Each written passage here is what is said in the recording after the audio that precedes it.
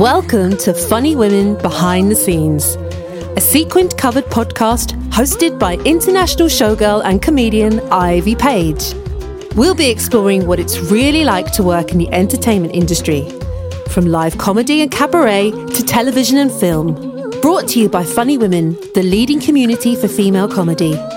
So, let's get on with the show and welcome your host, Ivy Page. Hello and welcome to the real life work of art or piece of work, award deserving, flame haired titan of tease. Yes, it's me, Ivy Page.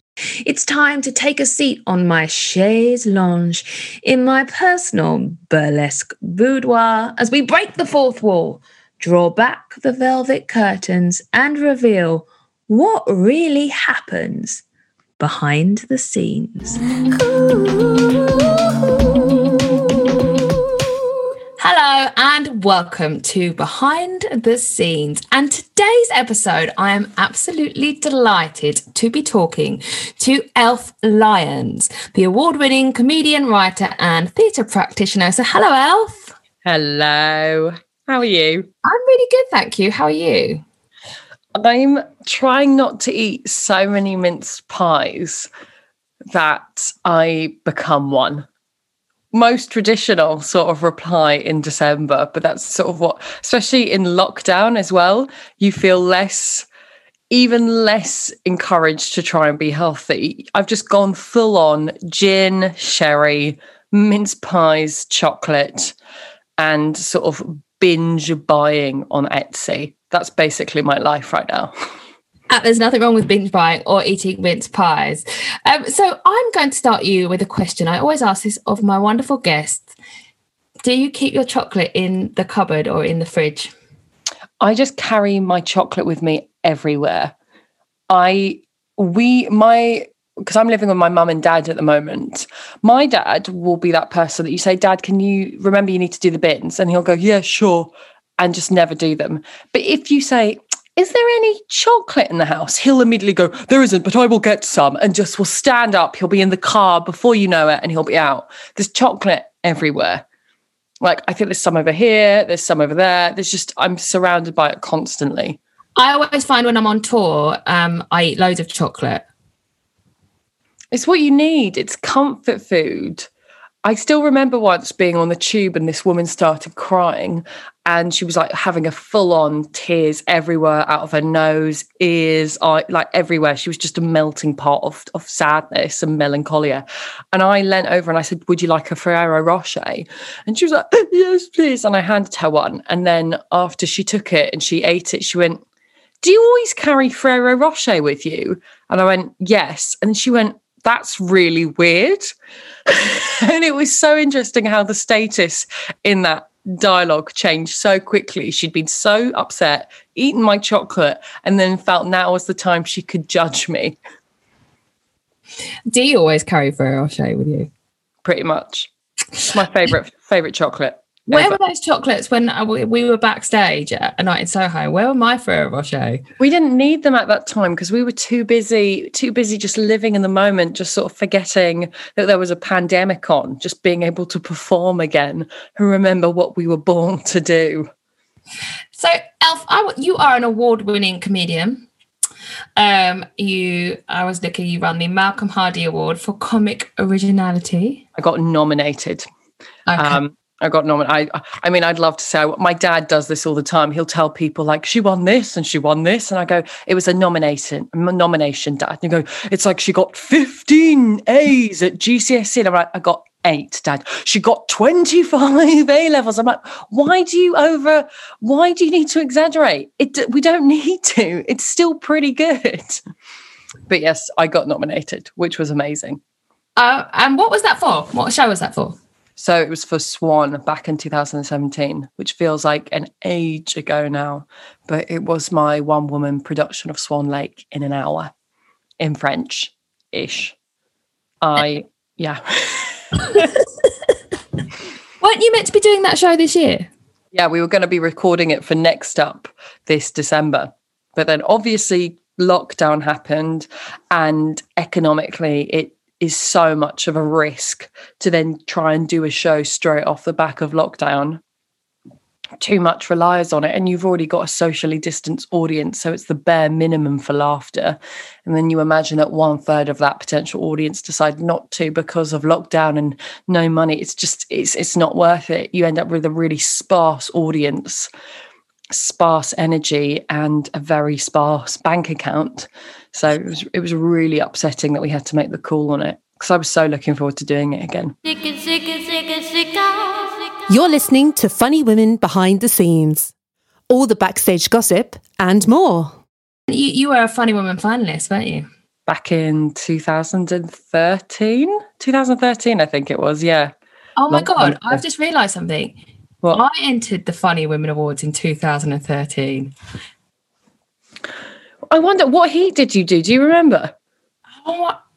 It was in a little pub, and I was dressed up as Ivy Page in my cabaret finery, and I brought all of my friends, which I think was about 3. Drag them along. So I was like, please come and do this. So let's talk about your journey on the competition. So you were a finalist. Yes, it was, because I remember that I think one of my first ever comedy gigs was doing one of the Funny Women heats years and years before. I think it was the year that Jessica Foster-Q was in the final. I think it was that year, because I must have been just about 18, 17. And I remember it was a gig in the Round at the Orange Tree in Richmond. It's like one of my first ever comedy gigs. And that was my first introduction to Funny Women, because you'd sort of heard about it online. And I thought, well, I'm not going to do that until I feel like I could be sort of ready to potentially have a chance at it. And then I made the call and I did a Brighton heat. And I just remember going in guns blazing, because I just had a breakup. And I feel like breakups are perfect. Like the perfect first dose, like drug dose for comedy writing. A high level drama, isn't it? Yeah, I wouldn't say you should use them every time, but I think in those like first few sort of years of development as a comic, especially as like a young woman, when you're really trying to find who you are and find your voice and find that rage, I think finding things to be angry about, a breakup is sort of the perfect thing at that time to really go guns blazing at. And I had a really big, like the first proper breakup as well. I was about 21. And so I just put all my energy into this 5-minute routine, which when I watch back it's such a sweet routine. Like, it's still funny for that girl at that time. It's not what I would be doing at all now. It's the furthest thing away from my comedy voice. I was going to ask you that. Do you ever go back through your material and use like recycle jokes, or do you kind of year on year you develop new material, you write new material and kind of shelve old jokes? It's so interesting how I remember Al Murray saying this years ago in Edinburgh. It was the first proper piece of comedy advice I remember being given. He said, write everything down. And he said, because I still go back through my journals when I was a lot younger, when I first started doing The Pub Landlord. And it's only then I see something that I'm capable of doing now. Because he says, you might have the fantastic idea then, but you will not have all the tools in your toolbox to do it justice. So I always think, it's always worth sometimes going back and revisiting old shows and revisiting material. God, I've got this whole section I think I wrote in like 2011 about the buses on the Isle of Wight. And I thought it was hysterical. And only now I think, goodness, like how little my little young 20-year-old world was that I thought buses on the Isle of Wight was a really hardcore piece of material. It's like the joy of why I wanted to redo Swan was people saying, well, why would you want to show Swan again as opposed to one of your recent shows? And I say, well, Swan was done in 2017 and I had such rage and fire doing it. And the beautiful thing about that show, because it was a clown show, is with clowning, it doesn't really age. It's timeless because the material in so many ways isn't, and this is my viewpoint of clowning, it's not autobiographical to where you are at that time. It can transform and mutate depending. So I could go back and perform to Swan at any point in my life and I think it would still be funny.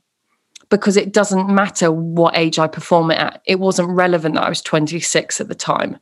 And I know I could come back to Swan and bring so much more to it actually as I get older. And it's the type of show I think at 90 years old, a 90-year-old woman performing a one-woman production of Swan Lake dressed as a macaw, I think sounds absolutely brilliant. So it's quite exciting to make shows like that where I think this isn't just a timepiece. This isn't just for this 1 year at Edinburgh while I've got this shtick. Do you know what I mean? Yeah, I do, because I think year on year we always have the notion of write the new show. And actually by kind of cataloguing your jokes, kind of seeing as your work as this has a life beyond this 1 year period, I think gives you sustainability as an artist. Mm-hmm. But I wanted to just kind of go back to the clowning and the kind of physicality of clowning. Do you use that when you're writing your jokes, when you're crafting your jokes? Do the two cross over? All the time. But it depends how we define jokes, because I think, and this is, I find this really interesting in relation to women in particular, when we talk about, you know, that age-old argument of men are funnier than women. And often when people state that, they base it on the auditory, they base it on jokes, the traditional setup punchline, the one-liners, the puns. And they look at old films and they look at old sketch groups and they see those men with all those big lines. And because of the airtime, you make the assumption, well, men are funnier because they say more. Mm. But you actually look at film, silent cinema, film in general, Marilyn Monroe, Lucille Ball, the way that women dominate, and this is my belief in comedy, is through the body. And we often forget that through the body you can create jokes. Slapstick, sipping on the banana. A high status character slips on something, falls over. Set up, punchline. The carpet is literally pulled from underneath their feet. That's what a joke is. It's the surprise of the fall. And I think women have actually always excelled in that greater than men because we had to, because we weren't given the lines. So how does a woman exist on screen when she doesn't have the words to dominate? We use our bodies, so we use our sexuality, or the way Lucille Ball would play with being the really glamorous woman and do these phenomenal strip teases, but then use them to undercut them by them all going wrong. She used the image she had and the way men looked at her as her strength for comedy performance. So in answer to your question, when I write jokes, I think about the visual first. I think about what do people see when I come on stage and how can I use that to play that? So Swan being an example, I'm a tall woman who's quite sexually confident, coming on stage dressed as a macaw in a parrot costume that's not big enough to cover my bottom. It's not a sexy outfit. It's so stupid. I look immediately silly. But wearing it with the commitment as if I was wearing a sequin diamante dress, there's this lovely setup punchline. That's a joke already. It's sort of the juxtaposition.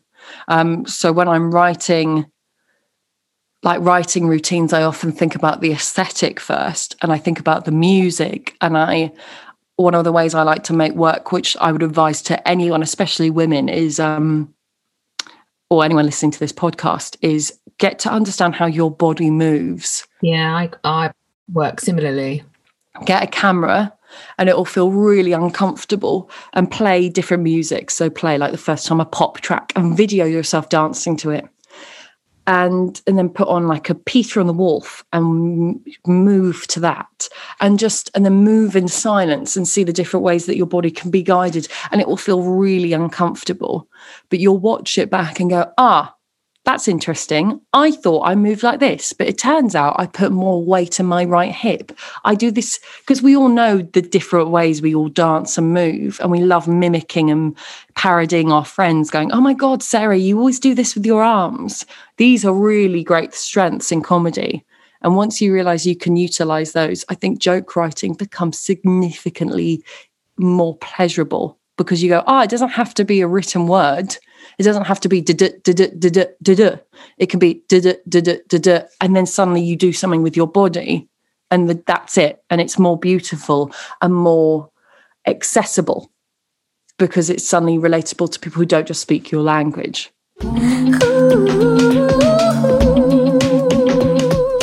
This is Funny Women Behind the Scenes. If you want to know more about us, visit www.funnywomen.com. Is clowning, is it art? I mean, I get asked this question all the time about cabaret and burlesque, and my question is, of course it is, but not everybody knows about it. So what's your thoughts on that? It's definitely art, because art is, well, it comes from that desire of interpretation and how it immediately makes one feel. And does it take you somewhere else? Does it give you that feeling of weightlessness? That's how I consider art. Does it for a minute change the way your body weighs in this world? Does some work makes you suddenly feel 10 tons and you go, oh, and you feel it? And some work makes you float and levitate. When your density, when your space in the world feels like an equilibrium is suddenly out of whack, that's what art is for me. And I would say clowning definitely is art, because art is something pleasurable that has been refined, like painting, art, fine art is, it's fine. It's been perfected. There's skill. Clowning, cabaret, burlesque. Lots of people can do them badly. Lots of people can do them in a really lovely way. But it is an art because I think anyone can be clown-like, and everyone has a clown. But it takes great artistry and skill to be able to go on stage every night and be it time and time again. And so, I mean, the amount of people I teach who are so funny, like there's always a moment when every student will make you cry with laughter. But then there's very few who are actually able to harness that and go, I can now work how to do that every single day. Let's talk a bit more about some of your projects. So I know, obviously, lockdown, we haven't been doing as much live work, but you have been a busy bee, haven't you? Yes, I have. It's, you know what? I'm really proud of how much I managed to do this lockdown, but it's also, it's about putting it in perspective, because I was explaining to a friend recently who also works in the arts, because she said, you've done so much. And I said, I'll show you the list. I'll show you all the stuff that I've done that people see. And I'll show you a list of everything that I've pitched for, everything I've written for free for, and everything I've been turned down for, every gig that nobody has replied to me for.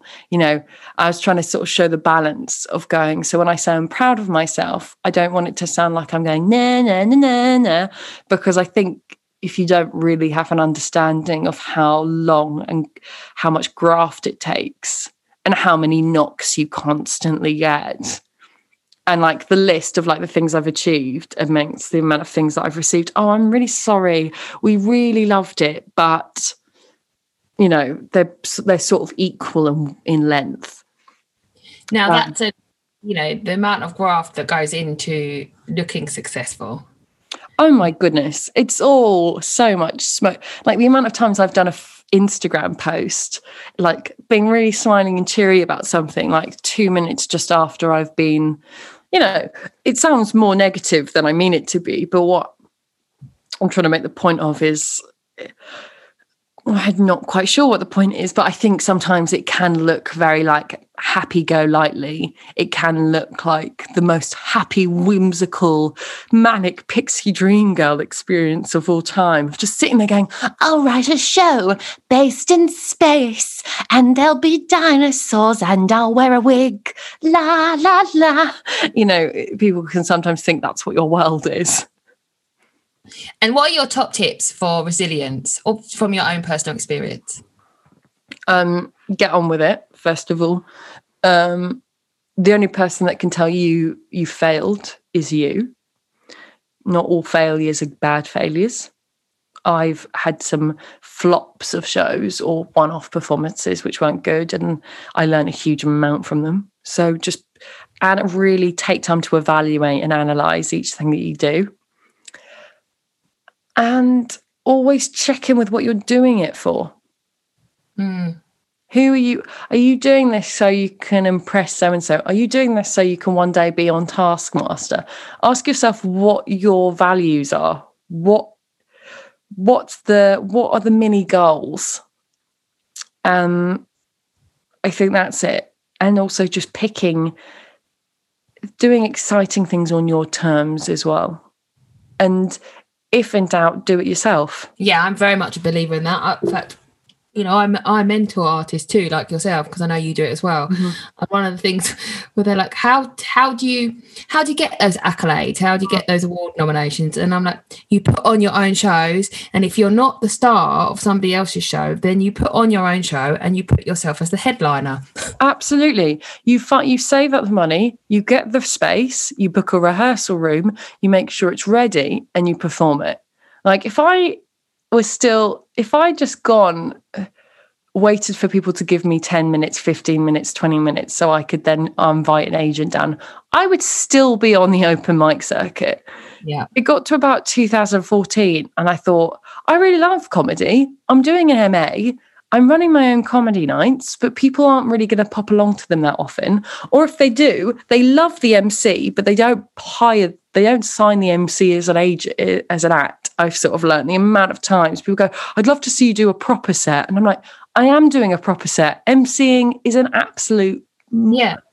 But then I would save up and I did a lot of gigs at the Etc. Theatre. 40 minutes, Camden Fringe. I did all the smaller fringes. I did lots of half an hours in Edinburgh, shared. I took my time with it because then through that, you then get nicer gigs that go, hey, do you want to come and do 10 minutes? But I remember being booked for a particular niche gig that I'd always really wanted to be booked for. And there was an agent in, and it was completely by chance. And that was sort of how my sort of professional career kicked off. But effectively do it on your own terms. I think there's two things there, really, isn't there? One, take your time and don't be afraid to work hard. I always say this, there really isn't an overnight success. A career is like in any profession, you have to work hard and put in the hard work. And talent is amazing and it's brilliant if you're talented, but you need a bit more than that to get on. And why shouldn't you work hard? That's what I don't get. Why shouldn't you work really hard? Why shouldn't you be tired and stressed at points and feel like everything hangs in the balance? You should feel like that all the time. But why shouldn't it feel like the most important thing in the world to you? Because your career is like a love affair that you ideally want to have for the rest of your life. You don't want to be in like this loveless marriage with your job. I remember I taught a class recently, and online, someone booked me for one of my courses, and we were going through my exercises, and he went, yeah, well, this is all well and good, but how can I actually use this on stage in a material? And I looked at him and I went, I'm not here to write your jokes for you. That's not what this hour is. We go through workshops and steps and I'll give you guidance and we'll come up with silly exercises and I'll give you advice and I'll look at your material, but I am not going to spoon feed you. This isn't one of those tutorials that some kids do in order to get someone else to write their personal statement. You do this, you get excited and inspired, and then you go off and you make that show and you write that material. And be prepared to fail, because actually nothing is a failure. One more thing. Do you think it's really important that acts get agents? It really very much varies. I also can't fully... I had an agent. I didn't have an agent for a very long time. And when I had an agent, and my agent now, Helena, is just an absolute dream. It's lovely to have someone else, a teammate, who understands the nuances of business in ways that I don't. It's nice having someone else who roots for you. And it's nice also having someone else who can say the harsh things that sometimes, because the thing is, what we're doing is our brand is who we are. Our persona is who we are. And as much as we want to try and keep them separate in emails and in work basic stuff, they do become blurred. So it's lovely having a teammate, a colleague, someone who vouches what you do and you vouch what they do, to be able to come in and argue your corner when you might not actually be able to. But I don't think it's for everyone. And it depends what area of your work is. I think nowadays we've innovated so much, especially in lockdown, via Zoom, podcasts. This is our 5th episode of this. Has it been really amazing? Oh, it's been utterly amazing. I've loved it. It's the best thing to have come out of lockdown for me. It's been an absolute joy. You've been so busy as well. I can't get over how much you do. Well, it's the work ethic stuff. I think that's, one of the reasons that we get on. It's that I'm very much a believer in honing your craft and working hard. Mm-hmm. And actually isn't always easy, and different work ethics at different times. And I think that's important. And you're a multifaceted artist. You write, you direct, you mentor, if you're clowning. And I think as a self-employed performer, it's really good to have different skill sets that are all part of your art. They all feed in different ways, don't they, to what you create. And that sort of adds to it when people need to get inspiration. Don't just watch comedy. I very rarely recommend people to watch comedy when they're writing comedy shows. Oh, really? You should be looking at art imagery, looking at stuff that moves you, looking at costume designs, looking at theatre, watching theatre shows, looking at the lighting design, looking at sound design. Watch ballet, watch dance, look at how they use their bodies, look at how they check in with the audience, look at the role of the conductor, all these watch science shows, look at science experiments, think, oh, that's an interesting, weird experiment they've done with a Coke can and some Mentos. Could I use that for a special effect? Yes, I can. Could that be a Mount Vesuvius? Yes, it could. Brilliant. Will I do it by candlelight? Sure, because I've watched Woman in Black. For me, that's how I make shows, because if you just watch comedy, you go, well, they've done this, they've done that. Well, where do I fit? And we get very narrow-minded. I completely agree.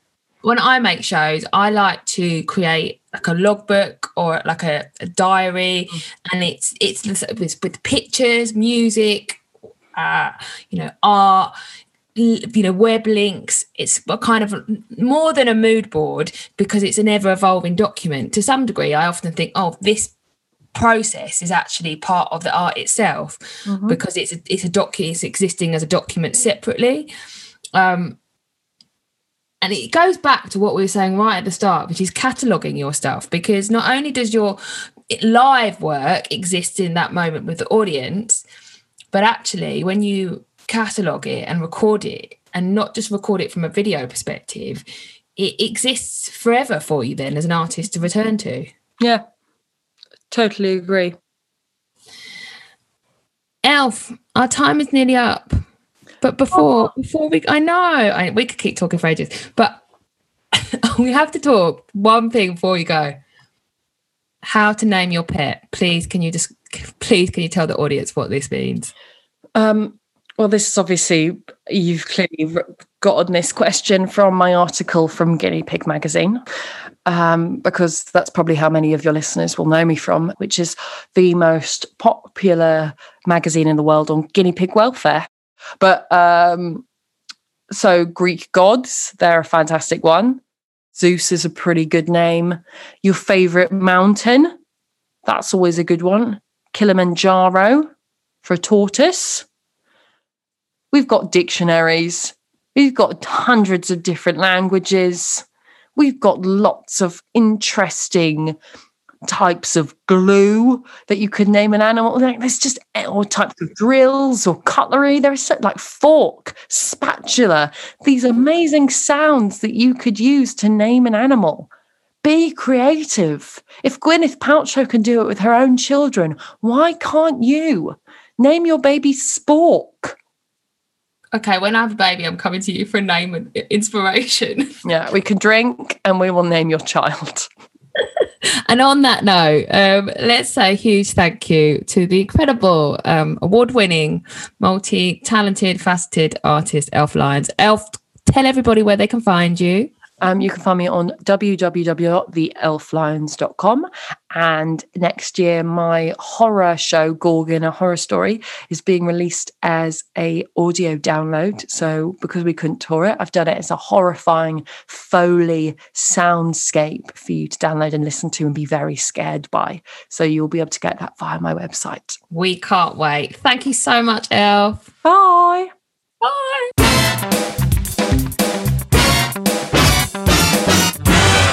This is Funny Women Behind the Scenes.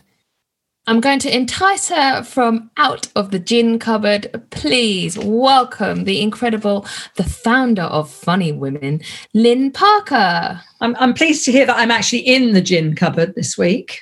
Yeah, you're in it. You're drinking all the gin. We're going to have to replenish the stocks. So, gin. Who's been drinking the gin? I've been drinking the gin. Lynn, let's start by picking up on the topic of agents, because I think a lot of the people listening will think that you have to have an agent to be successful or to get ahead. What are your thoughts?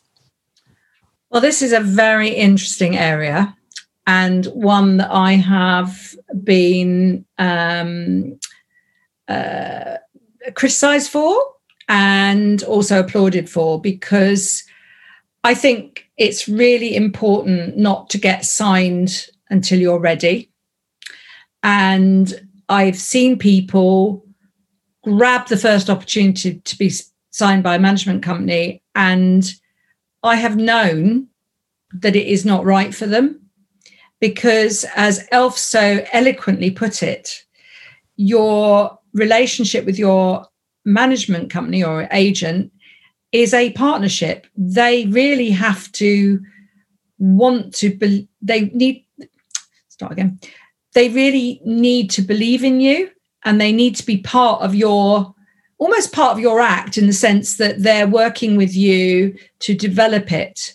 And sometimes you're just not ready for that. You're not ready for someone to say, dress like this, do it like that, do these kind of jokes.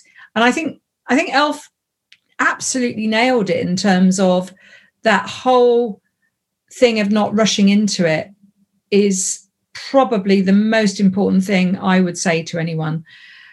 It's always difficult, because after each Funny Women Awards final, we do get a lot of interest from agents who want to sign the acts. Not all of them. They will pick and choose, can usually work out who they're going to go for. And it's because they're marketable. You know, agents are looking for someone they can make money out of. That's the basic principle. It's a shame that's it, because I'd like to think that they're also looking for people that they're happy to develop. And some agents are brilliant. They will offer acts an opportunity to go into development with them. So they don't kind of sign them up on a real, full on thing. They'll say, let's just give it 6 months. Let's look at your work. Let's help you out. Let's get you some gigs, maybe get you the Pleasance Reserve. If we ever have an Edinburgh again, they will take you through steps in a very deliberate and structured way to build up your career and build up your confidence.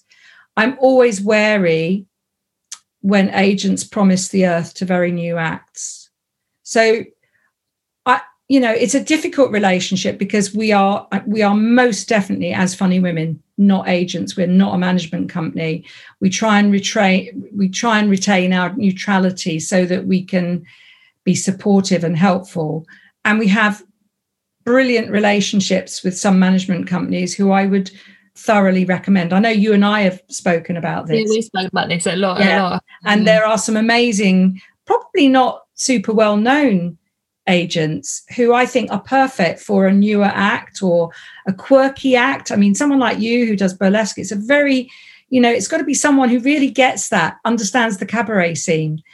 Elf is a completely different animal. She's doing unusual art shows. She isn't necessarily going to be on Live at the Apollo. So you're looking for someone who's going to really be in that partnership with you. And if somebody was thinking, I want an agent to come and see my work, what should they be inviting them to? Because one of the things that I think that both Elf and I were saying is be ready, like, and that's not age dependent either. That's be ready. So should they be inviting them to open mic nights? Should it be when you have your hour show? Is that the time to invite somebody to come and see you? What would your advice be? I don't think there's any hard and fast rules, actually. Some people are ready to be seen because they've got 5 great minutes. They might just be a natural stand-up, and getting seen by the right agent might be the catalyst to your career. So I wouldn't rule anything out. But if you are a more experienced artiste and you've been working for a few years, you'll probably have a good idea in your head of what you want from an agent.